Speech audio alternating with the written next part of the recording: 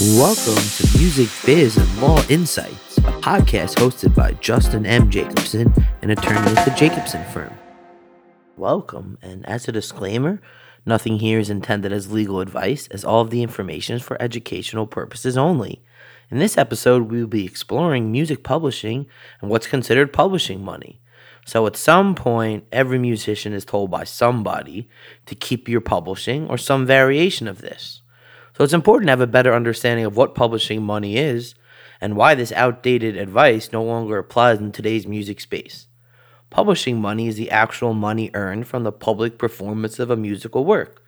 So these are the funds that are provided to the owners of the underlying musical composition, which are the lyrics, the beats, the instrumental. And these rights are generally owned by the track songwriters, composers, producers, and music publishing companies. Generally, to earn public performance royalties, a songwriter or producer must sign up with the appropriate performing rights organizations, known as PROs, and then properly index their works with that organization. So indexing is actually logging a track's ownership percentage in the PRO's tracking system. This way, each party gets exactly what they're supposed to and make sure that each writer's share is input. Each country has their own performing rights organizations, and then in the U.S., three large PROs are ASCAP, BMI, and SESAC. So this means a songwriter or producer must become a member of the PRO for the country they're a citizen of.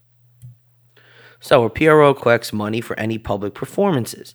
So this includes money when a song is played on terrestrial and satellite radio, like Sirius XM, when your song is played on a TV show, used in a motion picture, or played on a digital streaming service such as Netflix or Hulu.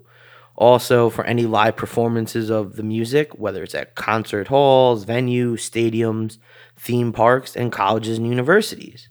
So circling back to our initial point, in today's music business, especially when working with top-level major entertainment companies such as the Sonys and the Warners of the world, a 360-centered model is typically all that's offered. While we're going to explore 360 deals in a bit more detail in another episode, briefly, these deals provide the label or the signing entity with a percentage of all of an artist's revenue streams, including their publishing. So realistically, some better industry advice might be that an artist should probably keep their publishing unless they have a really good reason not to, like a deal that brings their career to the next level. As they say, 100% of nothing is, well, nothing. So having 100% of your publishing that isn't worth anything is worth nothing.